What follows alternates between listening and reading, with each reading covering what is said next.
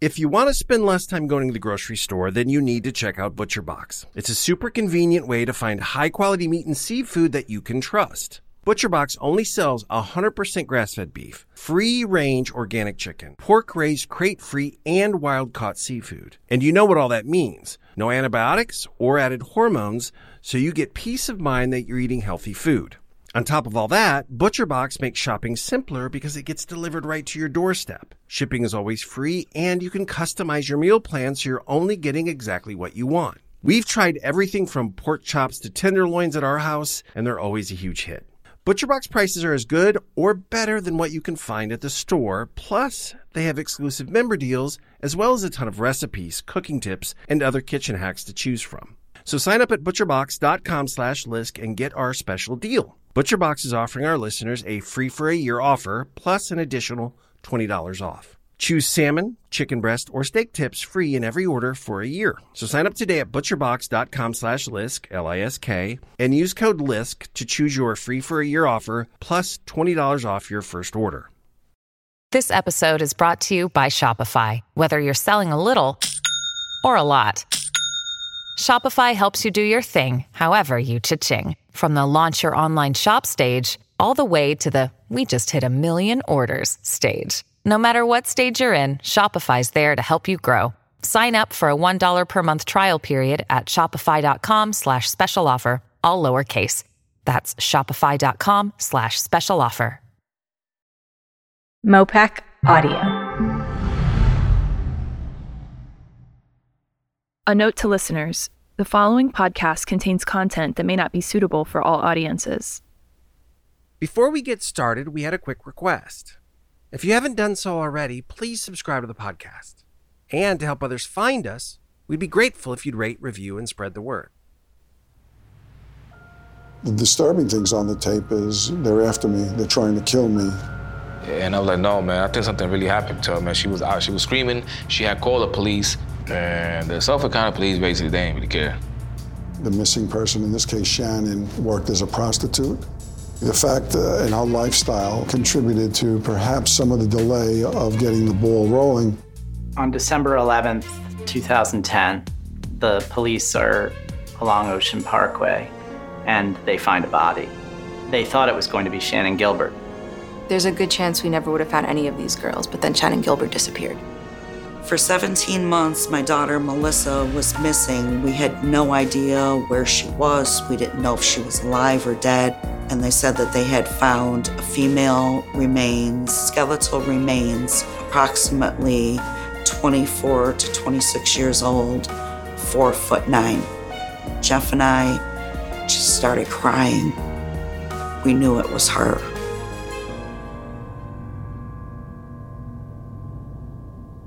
My name is Chris Moss. I'm a TV producer whose team spent much of the last 3 years working to understand what happened in the Long Island serial killer case and who's behind it.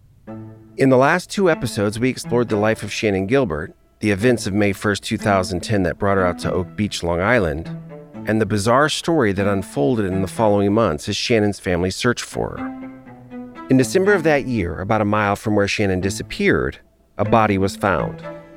And a family in Buffalo, New York, who happened to be watching the news that night, finally had an answer to the question they'd been asking for over a year and a half. What happened to Melissa? This is why I don't like making cheeseburger subs. They are the messiest sub to make. I know, I'm not losing. But they're easier to eat than a chicken finger sub. Chicken finger subs are just, everything slides right off them. Order up. We're at the restaurant 7 days a week. Basically, we only close for if somebody in the family passes away because we're a family business. It's actually just 4 people who work here. Myself, Jeff, Amanda, and my fiance's sister, Diane. When Melissa went missing, it actually was a comfort to be here. There was a few days where I had meltdowns and I was dragged out of here, but other than that, it kept me going. There you go, sir. $43.65. You enjoy your day, and I hope to see you back again. This is Melissa's mom and sister, Lynn and Amanda. We met up with them at their small family restaurant on the outskirts of Buffalo, New York. My daughter was Melissa Mary Bartholomew. She was born on April 14th, 1985. Melissa's mother, Lynn, and her sister, Amanda, and Lynn's boyfriend, Jeff, they were a close-knit family. Again, defying the stereotype of broken homes and, difficult life circumstances. They loved one another and cared for one another. Our family life was pretty good growing up. It was my mom, my dad, my grandparents, my aunt, uncle, and cousins, and every Sunday we'd meet for family dinner at my grandma's house. And then we'd all sit down and watch a movie together, we'd play a board game. So things were pretty good then. My name's Amanda Funderburg. I'm from Buffalo, New York, and my sister was Melissa Bartholomew. Everybody passed away and things changed, so my sister, my grandma 3 months later, and then 2-3 years after that, then my grandpa died, his mom, my great-grandma, then my aunt had passed away, my great-aunt, she also had lived with us in Alden at one point, so it was just kind of like everybody got washed away at once. I think Melissa mostly wanted to change things about her personality and her outlook. Melissa taught me a lot. She taught me to be independent, that somebody's not always going to be there for you, to be caring, compassionate, but still strong-willed, and don't let people walk all over you, and you have to work hard for what you want. Here's Robert Kolker, journalist and author of Lost Girls, to tell us about Melissa's early life. When Melissa was growing up in Buffalo, she grew up in a kind of a tough neighborhood, but she was with her mother and with her grandparents, and everybody worked hard. And Lynn Bartholomew, Melissa's mother, is one of the hardest working people I've ever met. She's been working since she was 15 or 16 years old, since she was in high school and became pregnant with Melissa. My name is Lynn Bartholomew, and my daughter's name was Melissa Mary Bartholomew. I was born in South Buffalo. Melissa was born in the same hospital. And it's funny because the doctor that delivered me delivered her. So that's a little peculiar. Lynn was only 16 years old when she had Melissa. And even though she was terrified, Lynn was smart. She knew Melissa's father was not someone to marry. She also knew she had to finish high school. And she did. All while making solid grades, being a good mom, and working evenings washing dishes at a local nursing home that was a 20-minute walk from her house. She did get some help in raising Melissa from her father and mother, and they all lived together for a while. Melissa, she was pretty shy, but she loved people. She loved to cuddle. She loved her family. She would like to sit on the back of the couch and put twist ties in Grandma's hair, pretend that she was putting rollers in there. And she was the first grandchild, so that's what she got. Melissa was a little spoiled when it came to my parents. Eventually, Lynn was able to move out of her parents' house, and she raised Melissa, and later her second daughter, Amanda, on her own. Melissa would help Amanda get ready for school when she was a little older. She actually wanted to change diapers. Melissa used to love giving Amanda baths. She taught Amanda how to tie her shoes, how to ride a bike. And she taught her a lot of things. They were really close. Then Lynn met Jeff, and the two fell in love. Eventually, they would go on to open up a small restaurant in the outskirts of Buffalo. They worked even harder than they'd ever worked before. Running your own business is no joke. And they're there 24 hours a day, and Jeff's extended family is there too. And Melissa was there, working there briefly too, before she moved to New York. Originally, Melissa's dream was to be a lawyer growing up. But then when she started to turn out to be a little bit bad, and she got into some trouble, and I had to get her in counseling and get her in the system a little bit, she wanted nothing to do with it anymore. And then it kind of turned to cosmetology.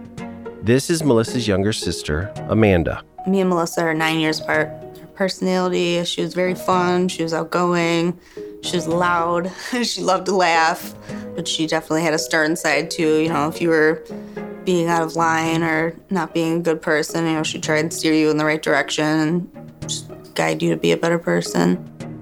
Yeah, she was just, an all-around great person.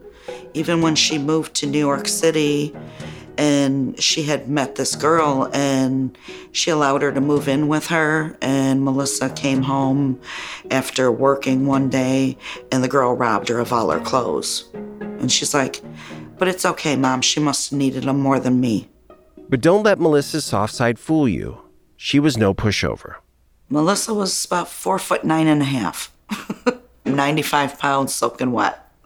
She didn't take any crap from people. Somebody would start with her, and she'd let them hit her first. That was always my rule. You never hit first. But you just don't let them get away with it. And the principal and teachers didn't like that. And it continued to get a little bit worse because times were tough in school. So she had to be a little tougher. People would mess with her at school. Like, she had good grades and everything, but she'd still get in fights at school. People would mess with her, and she had to defend herself. So I'm sure people were a lot bigger than her, and she kept her own. She only had a few real true friends, but she went to a Buffalo public school, and that was when they used to bus them in from the inner city. So you had to deal with that social group coming in, and it was tough.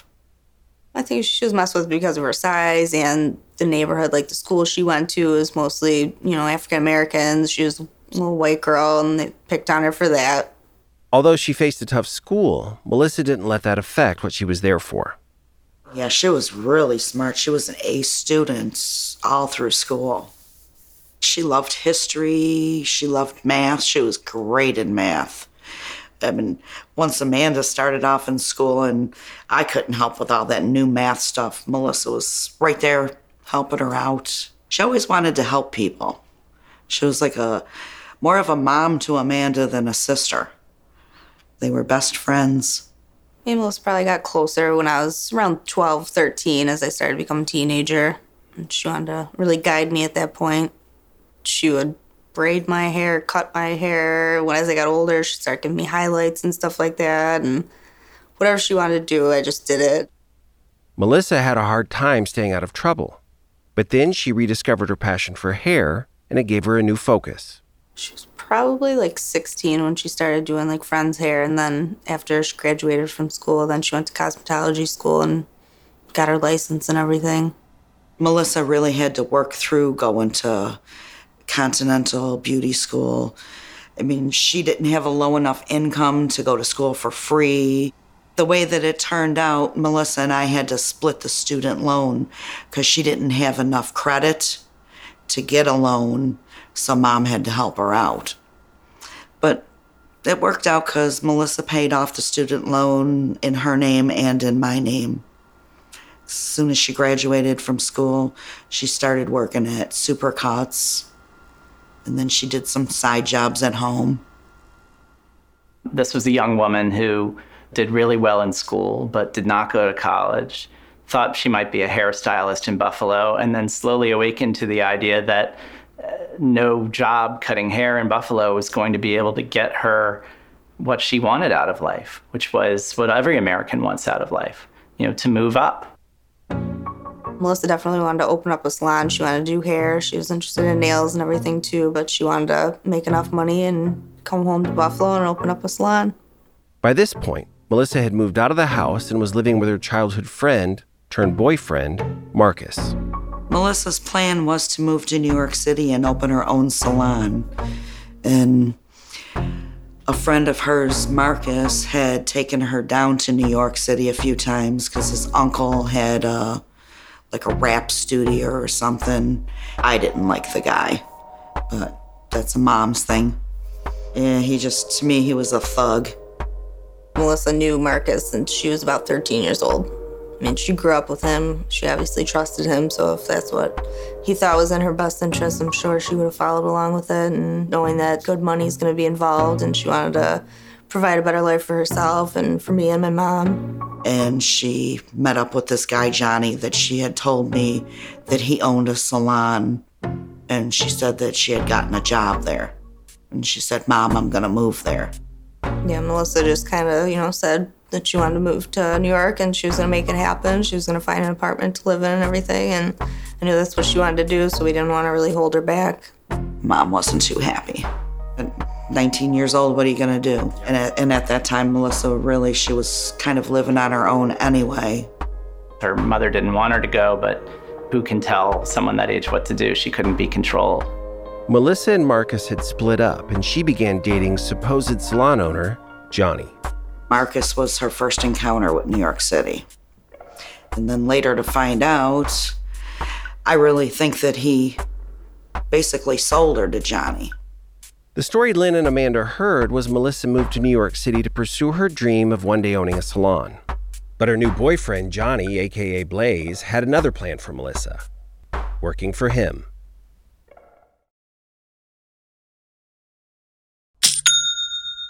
You know, that's the sound of another sale on your online Shopify store, but did you know Shopify powers selling in person too? That's right. Shopify is the sound of selling everywhere. Online, in-store, on social media, and beyond. Shopify is your POS command center for your retail store. From accepting payments to managing inventory, Shopify has everything you need to sell in person. With Shopify, you get a powerhouse selling partner that unites your in-person and online sales into one seamless process. Easily track every sale across your business and know exactly what's in stock.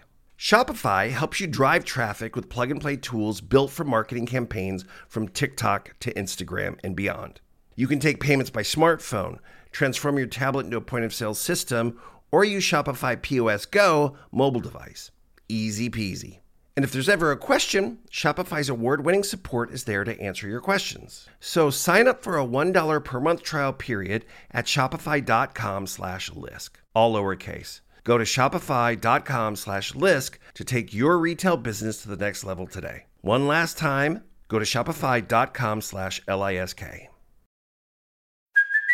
Hey, it's Kaylee Cuoco for Priceline. Ready to go to your happy place for a happy price? Well, why didn't you say so? Just download the Priceline app right now and save up to 60% on hotels. So whether it's Cousin Kevin's Kazoo Concert in Kansas City, go Kevin, or Becky's Bachelorette Bash in Bermuda, you never have to miss a trip ever again. So download the Priceline app today. Your savings are waiting.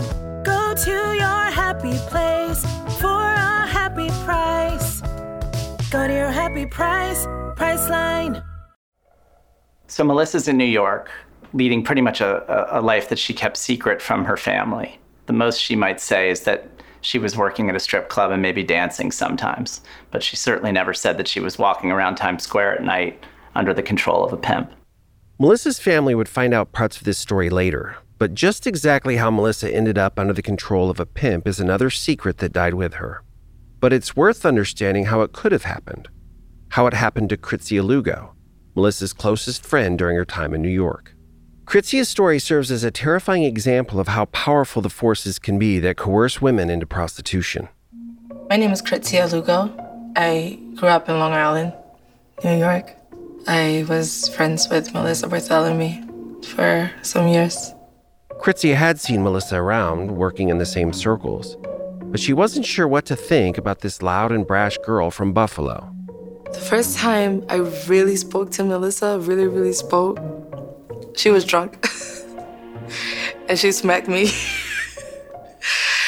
And we had seen each other in a bar before that, but that night she was a little drunk. But not like disgusting drunk, just like happy drunk. But she did smack me. And then she asked me to buy her a cheeseburger. Yeah. And then I looked at her like, what? This was when Melissa was relatively new to sex work, but Kritzia, who was barely 18, had been in it for about 3 years already, but not by choice. And although we provide warnings for the content of this podcast, it bears repeating here. Kritzia's story, her experience of how she was forced into this world, is especially horrific. I was 15. Yeah, that was the day that I was kidnapped. And then, like, everything in my life after that has been, like, a nightmare. However, before all that happened, Kritzia's life was no dream. I grew up in very not stable conditions. We moved around a lot. We used to go to domestic violence shelters a lot. And my mom would, like, beat very badly, like, beating, like, broken bones, face disfigured. Kritzia survived the experience and even excelled in school. She was into fashion and had dreams of becoming a designer. But as high school was starting, Kritzia still had a lot working against her. I just had problems at home, and I was assaulted by someone in the family, and not in the family, but like a close friend of the family. And when I spoke about it, I wasn't believed. Not one to stay quiet, Kritzia brought up the abuse while at school. They took it seriously. and it resulted in Kritsia and her siblings being removed from their home. And they gave us back eventually. It's like there was even more with me and my mom, because now it's my fault that we were removed and taken into foster care, and I just ran away from home. From there, she made her way into New York City and ended up at a shelter for teens and runaways. But it was far from the refuge she needed. The place was crowded and chaotic. And one day I left, like around 12 o'clock during the day. And I just needed a break. I just needed to go breathe somewhere. I went in a diner to get like a sandwich, and I needed 50 cents. And I asked, I don't know why, I went outside and I asked someone for 50 cents. And then the car was parked across the street. So he said, I'll give you the 50 cents, I'm just go get it. And then me being stupid, I kind of like stood there, and he's like, no, come. So I walked behind him. In hindsight, Kritsia realizes it wasn't wise to follow a stranger to his car. But in her defense, she was 15 and it was broad daylight on 9th Avenue in Manhattan. So he opened the car door and he got the 50 cents and he gave it to me. And as soon as I turned around, he struck me with a closed fist right here. And then he put me in his car. Once shoved into the back seat, Kritsia is grabbed by two men who quickly put tape over her mouth and bind her hands. And then they take me to New Jersey. They take me to a hotel, and they have a whole nice party with me. And after that, they made me take a shower. They make me like fix up my hair and get dressed, and they gave me the shoes to wear. This is all so they can sell her to someone they know. And not understanding the arrangement, Kritsia ends up begging this man she sold to for help. But when his true intentions become clear, she puts up a fight. So much so, he ends up returning Kritsia to the sellers. And they made her pay. And I was beat up for like 2 days.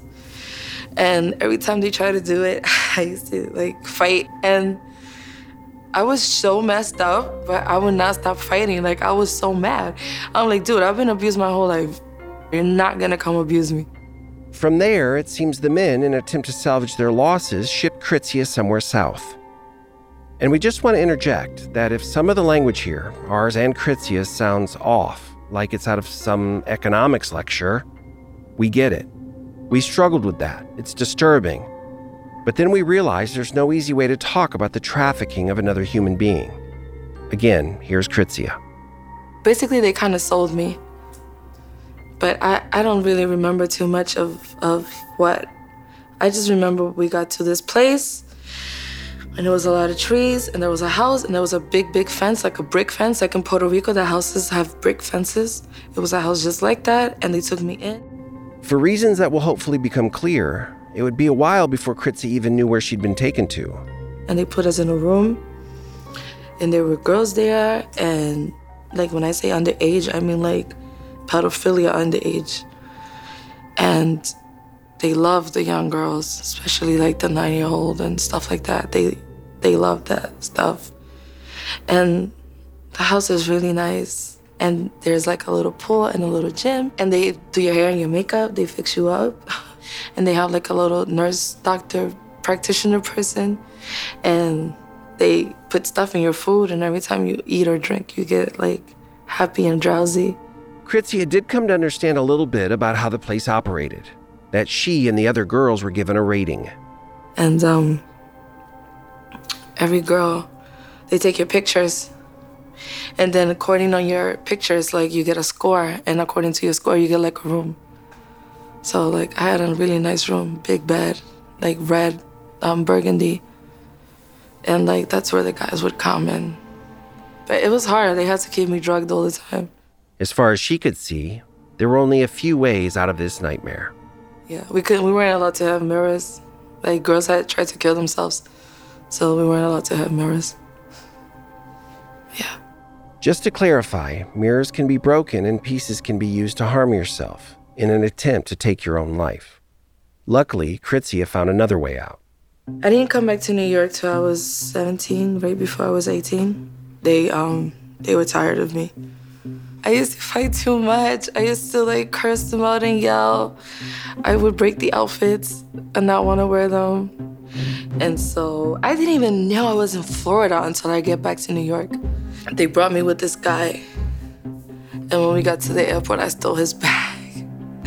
And I ran. And then he started yelling at me. And I started walking to the TSA counter. And then he stopped.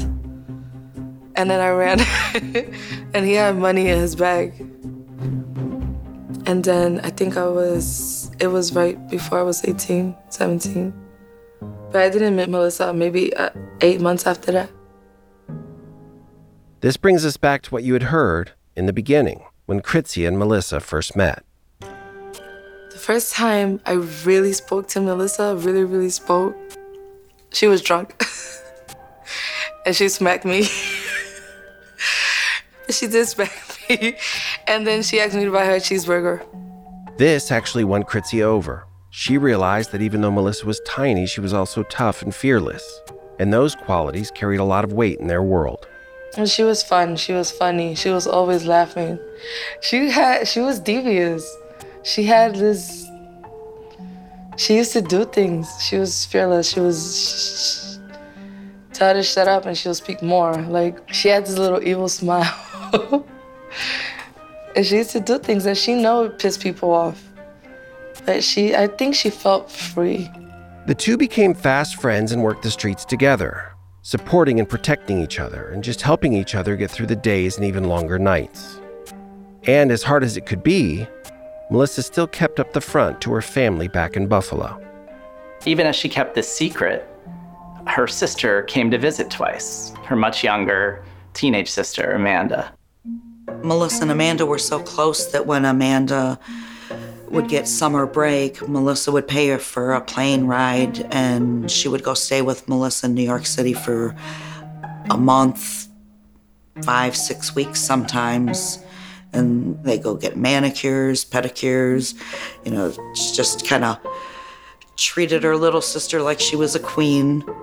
It seemed at the time, at least from Amanda's visits, that Melissa was, at least leading a stable life. She lived in her own place, she paid her own rent, and they went out and had some, regular New York tourist fun while she was there.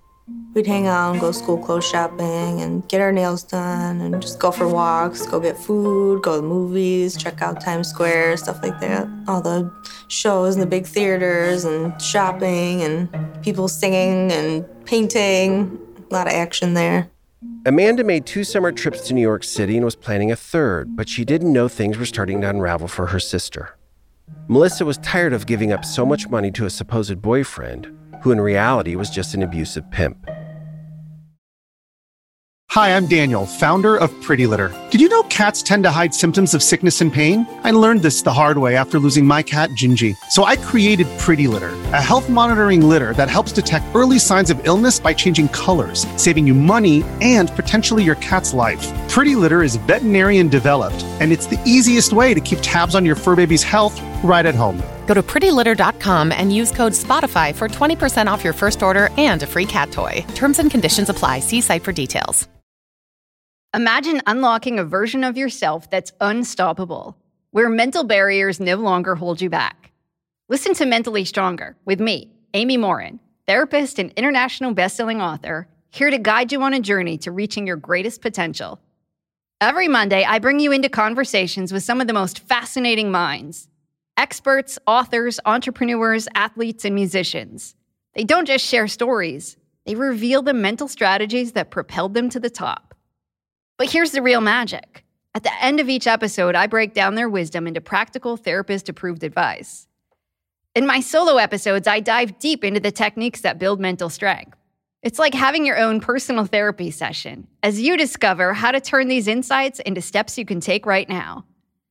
This podcast isn't just for those facing mental health challenges. It's for anyone who wants to push their limits, achieve peak performance, and truly thrive. Are you ready to unlock your full potential? Then it's time to become mentally stronger. Subscribe to Mentally Stronger with therapist Amy Morin, available wherever you love to listen to podcasts. Rex Sherman is a demon that walks among us, a predator that ruined families, The Lisk, Long Island Serial Killer podcast was shocked when the news broke of Rex Heuermann's arrest. After more than a decade of searching, law enforcement officials had finally pieced together enough evidence to bring formal charges against Rex Heuermann.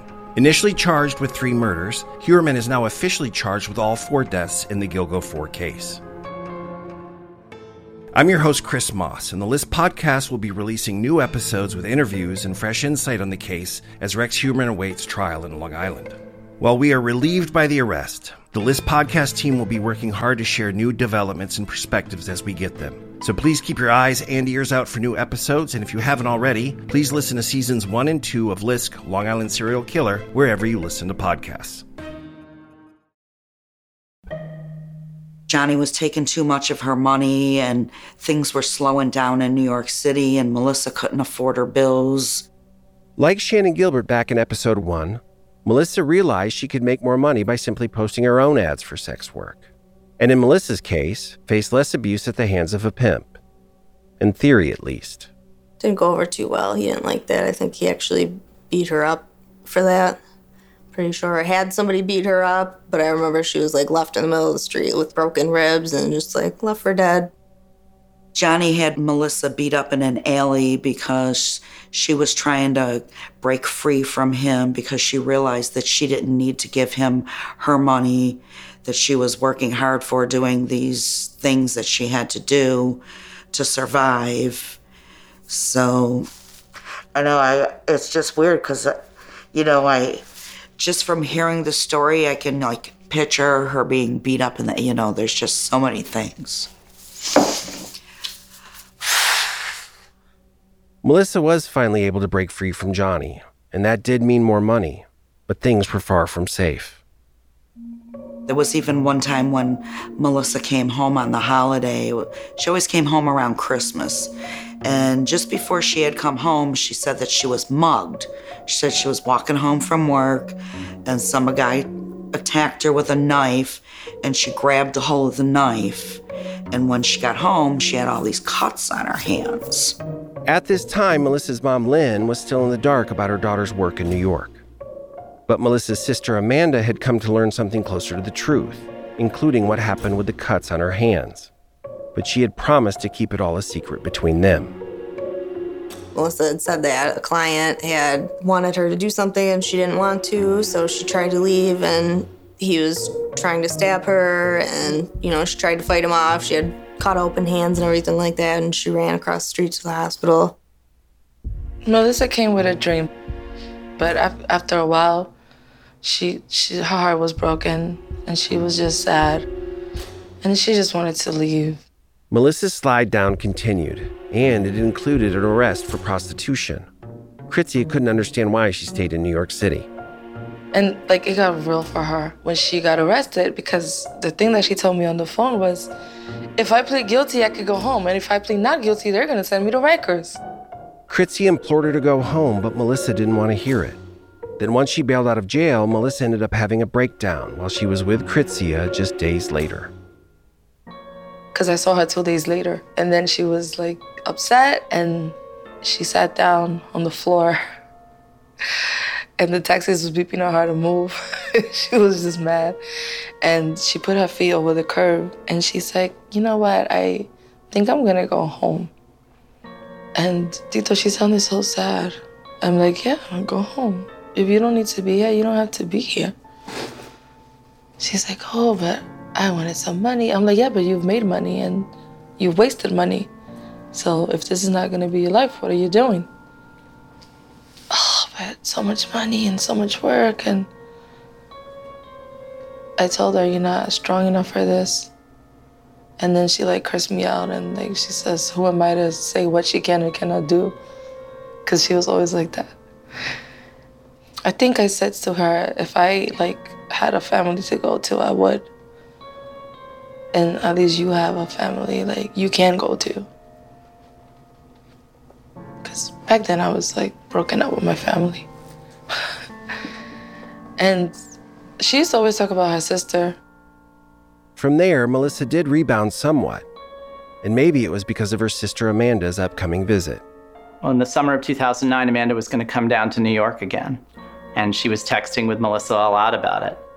We were texting, going over the situation with the plane tickets and how I could get my plane ticket and when it was arriving, and I was going to stay out there for about a month and a half with her for the summer. Her sister was just getting ready to purchase her airline tickets. So I had called her on the 8th, and I said, Melissa, I need to know. I work all the time. I have to find out when I have to take your sister to the airport. And she's like, Mom, I will call you tomorrow. So then on the 9th, nothing.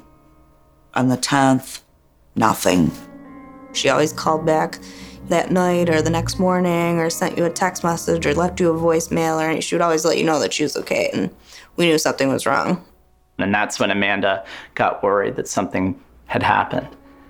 She went to her mother, Lynn, and to Lynn's boyfriend, Jeff, and they tried to raise the alarm that their daughter had become a missing person. And the NYPD was slow to respond, the same way they are with a lot of people who are over 21 and engaged in sex work.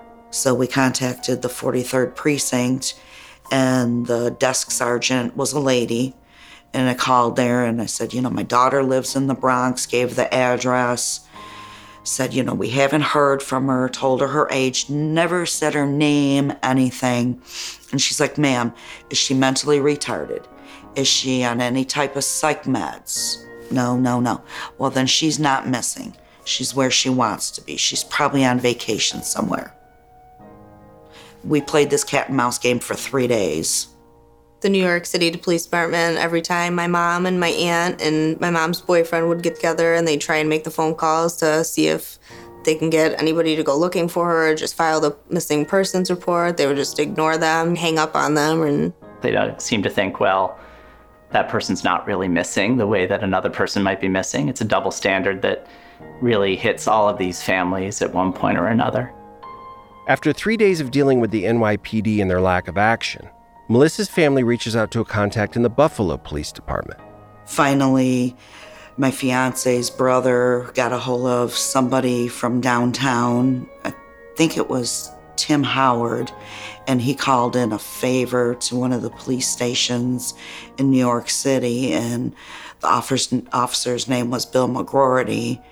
And he went to my daughter's house unofficially and checked it out, and Melissa had cats, and he saw that they hadn't been attended to. So he went to the police station and he officially filed a police report that she was missing. So the family had a missing persons report filed. But after a few weeks went by, they still felt like the NYPD wasn't doing much to find Melissa. The only way the police start to take it seriously is when Amanda starts to get some mysterious phone calls from Melissa's telephone. The caller ID said it came from Melissa's cell phone. Amanda was excited. She thought, finally, my sister's calling me. I was at my cousin's house. We were just hanging out, watching TV, and all of a sudden my phone rings and it says Melissa, and I hurry up and I run outside to be in a quiet area, and I answer the phone and there's a man on the other line. It's not my sister, and I'm thinking maybe somebody found her phone or found her, knows where she is, and they just started prodding and, knew it wasn't the person that it was supposed to be. It wasn't Melissa, and it wasn't anybody that cared about her or knew her. But it seems as if the person making the calls is smart enough not to be traced, not to stay on the phone long enough. They've watched enough TV shows that they know that they need to cover their tracks. He always kept it under that minute. He was smart. He knew what he was doing. Like after a certain amount of time, you can track it then. He would always make sure he hung up in time. According to Melissa's friend Kritzia, the NYPD eventually looked into these calls. And the police say They said it was hard to trace the calls because it was in Madison Square Garden. And there are too many people or too many towers or too many cell phones, so I don't really know. But it was scary. Outside of family and law enforcement, Amanda hasn't talked to many people about the calls. But she went over what she remembers with us in hopes that somehow something might come from it. Maybe even some answers. His voice is very monotoned. He had a slight accent, but not really. Nothing too strong. I think he tried to hide it. Seemed like he was mid-aged. But he tried to control his voice and disguise it a little, I think. It seemed to Amanda that the man was being deliberate with his voice, flat and monotone, as a way to conceal what accent he might actually have. You could just tell when someone's like faking it. Like if I came in here and talked with a Southern accent, you'd know it wasn't really a Southern accent. That was something I didn't really pay attention at that point. I was just kind of asking questions and I was waiting for the answers and, trying to hear maybe in the background if she was in the background or anything like that. And the big question is, why Amanda? Why did this guy call Amanda and nobody else? She wasn't listed in Melissa's phone as my sister. She was just in her phone as Amanda. So the only thing that I can think is my daughter being as feisty as she was, knowing that her sister was supposed to be coming to town, that she was pleading to this guy to let her go and said, my sister Amanda is coming to see me. I need to be set free. I want to say he called 4 to 5 times. The voice was always the same. Type of things that he was saying were the same. Or he'd lead on from something that he had already said. He just called her a whore, said what he did to her, things like that. But he knew, some things about me, so obviously he had her phone, so there was probably pictures in it. He called me a half-breed, obviously, so I'm mixed, so.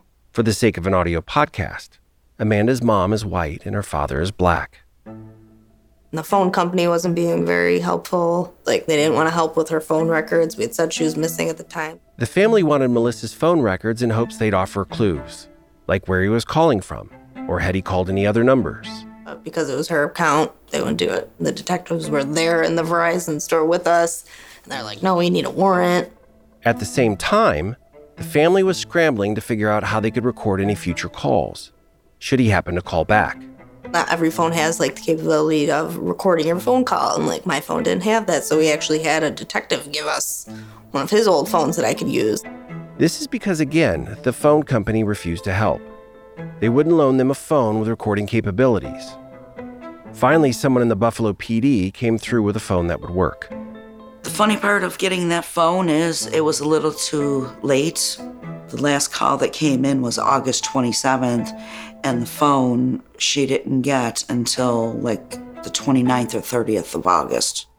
It's important to realize that, unlike the movies where an array of cops and recording equipment are hanging out waiting for the next call, Lynn and Amanda had no idea when or if another call would even be coming. He kept just stringing me along, and the last phone call, he had said, maybe I'll come tell you where her body is. That was the only thing, but he had already stated that she was dead, so at that point it wasn't really hope of finding her alive. And I had to tell my mother. Back when all these phone calls began, Amanda was only 15 years old. And here you have a girl that's basically just going through puberty, and she's got all these questions of her own about life, and now she's got this crazy man torturing her. And he's got her sister, and she has no idea what's going on. It's just really tough for her. And I don't know if she's ever going to be able to really fully recover from this and move on.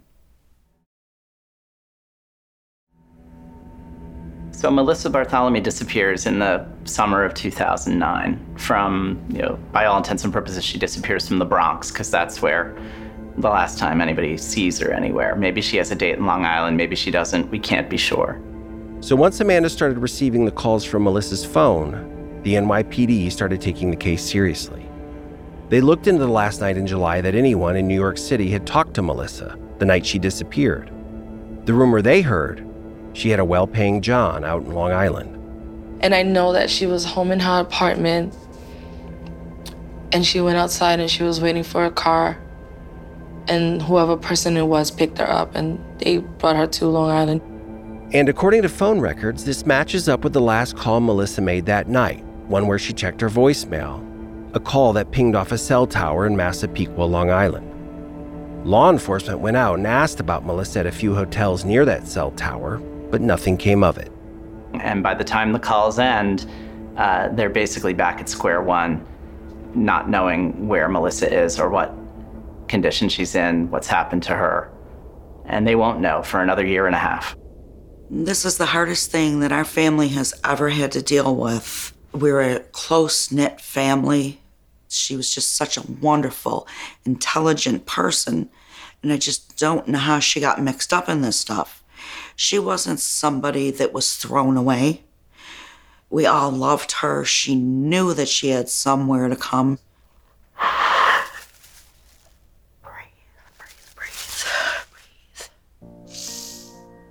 Yeah, we were trying to be there for each other, but it was definitely hard. Still trying to go along with our normal daily routines. You know, she obviously still had to go to work. She had bills to pay, and we were trying to pay bills for my sister and keeping her phone on. And my sister used to pay my phone bill, so then my mom had to take over that. So it was a lot on both of us. She was just like this cute little girl.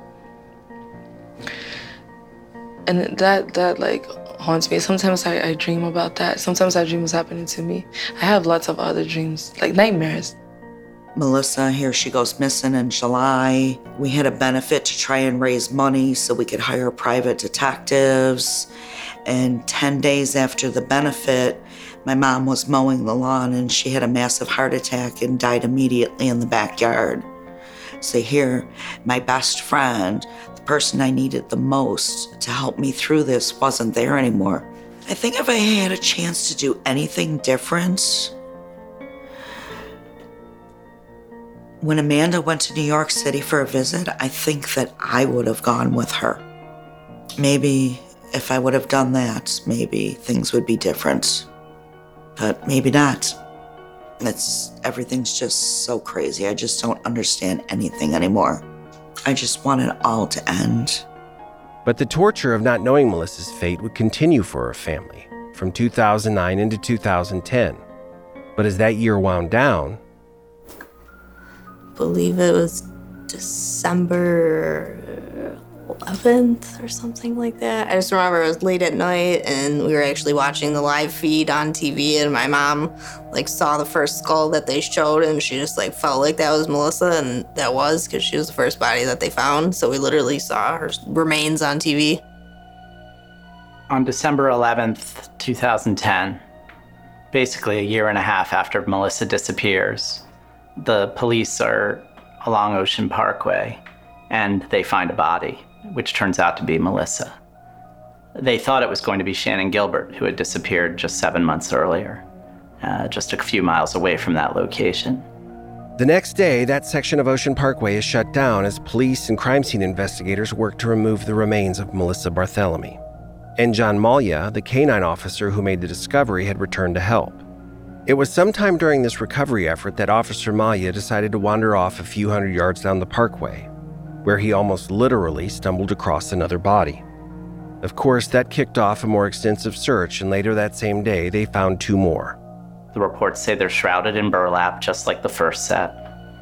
And they all are female, and they're all within sort of 1/10 of a mile of each other, all along the same side of a desolate stretch of Ocean Parkway in Long Island. All Suffolk County Police really know is that none of them are Shannon Gilbert, and they're dealing with a serial killer. Coming up on Lisk, Long Island serial killer. I talked with them all. They all said, I knew as soon as I saw it on television that my daughter or my sister had to be one of those women on the beach. I called her sister and her freaking cousin out in Ohio first before I called the detective. That's how shitty of a detective he was. Because he didn't seem to believe me. We're nothing to him. You just heard the 3rd of 6 episodes of Lisk, Long Island serial killer. If you enjoyed the show, we ask that you please tell your true crime friends to listen, review, and subscribe. This episode was written, produced, and recorded by myself, Chris Moss, Jonathan Beal, and Shannon McGarvey. Editing and musical composition by Blake Maples. Executive producers are Jonathan Nauzarden, Jonathan Beal, and me, Chris Moss. Brought to you by Mopac Audio. For more information, including exclusive photos and videos, go to liskpodcast.com. liskpodcast.com. If you suspect human trafficking, contact the National Human Trafficking Hotline by texting HELP to 233-733.